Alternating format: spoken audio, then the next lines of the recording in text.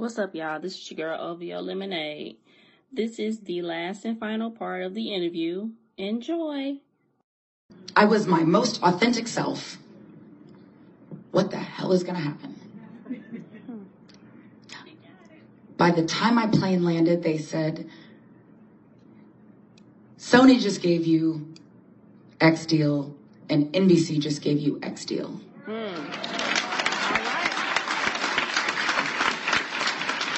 But we get so freaking worried. Right. I'd rather ride out from here on out being my most authentic self. And if you don't want me in as exactly who I am, then this isn't the business for me. Right.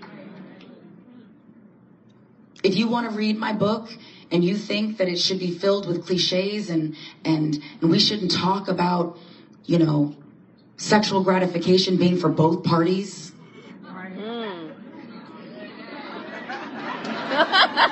Baby, that's on you. I'm over here living my best life. Yes.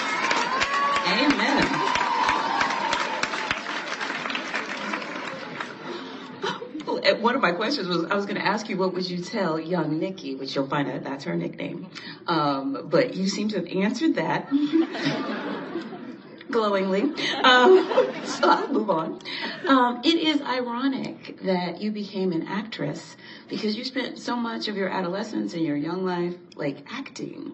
You were acting, trying to be white in a white world, and then you were acting, trying to be black in a black world because black girls didn't listen to Whitesnake and white girls didn't wrap their hair at night. And I wonder, at what point in this journey, before you became this person right here, did you decide, I deserve to be on a big screen, seen by millions of people, adored by millions of people? When did that come? When did that assurance come? Or where I felt that I deserved it? Yeah. Oh, probably last year. Oh, wow. About last year, yeah. No, this has been a lifelong battle. I was asked to write a book 10 years ago, and I didn't feel like I had enough worth. I didn't feel like my words held enough value. I didn't feel like I was talented enough of a writer. I didn't feel like a big enough celebrity or whatever. When you've suffered from low self-esteem, it's like literally putting shackles on yourself. When you are so afraid of judgment and you fear public humiliation and public failures, you will stay right there on your mama's couch. Probably in the comment section of someone who's living their best life, talking about, I would have worn different shoes. What? You ain't left the couch. Right. Are you really commenting on my fashion?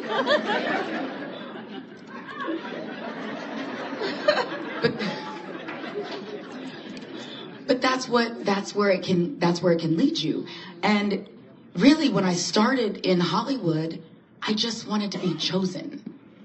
I thought if someone could choose me for something, then everyone will see that I'm good enough. That a brown-skinned girl can be pretty. I wanted to be a now we call them video vixen. So bad.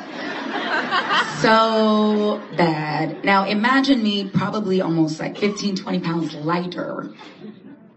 I look like a starving cricket. And